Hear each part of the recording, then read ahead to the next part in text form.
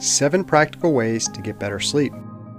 Number 7. Don't read or work from a computer or phone screen late at night to avoid the disruptive blue light emitted. The light emitted from these screens seems to have an effect on our body's production of melatonin. You might try jotting down a to-do list, which can help ease your mind and relax, knowing it will be taken care of tomorrow. Number 6. Maintain a fixed time to wake up each day and go to bed at night. This includes trying to wake up and fall asleep at similar hours during the weekend so our body's circadian rhythm is not disrupted. Number 5. Try to focus on breathing and meditation rather than trying to sleep, as the mere effort of trying to fall asleep can be anxiety-inducing. Try staring at the ceiling, counting 50 to 100 long, deep breaths, and then rolling over onto your side, or whichever is your preferred sleeping position. And now, try to fall asleep without trying to fall asleep. This life hack can work miracles. It sure did for me.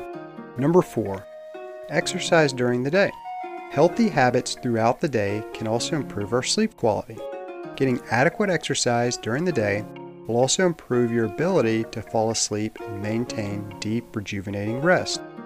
Your body will simply be more ready for sleep, not to mention the sustained relaxation during the day following good exercise.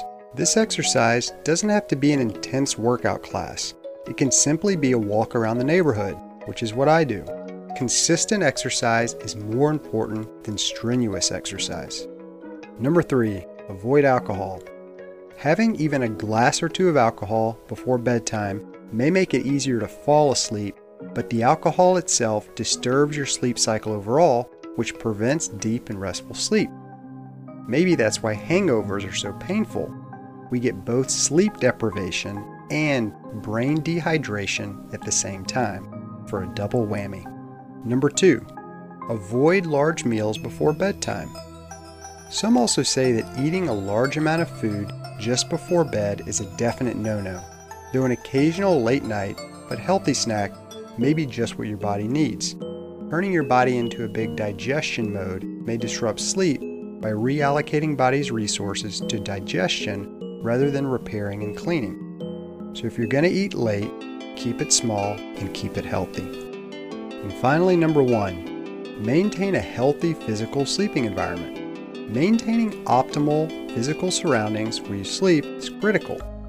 For instance, many health professionals say that your bedroom should be reserved for 2 things: sleep or sex.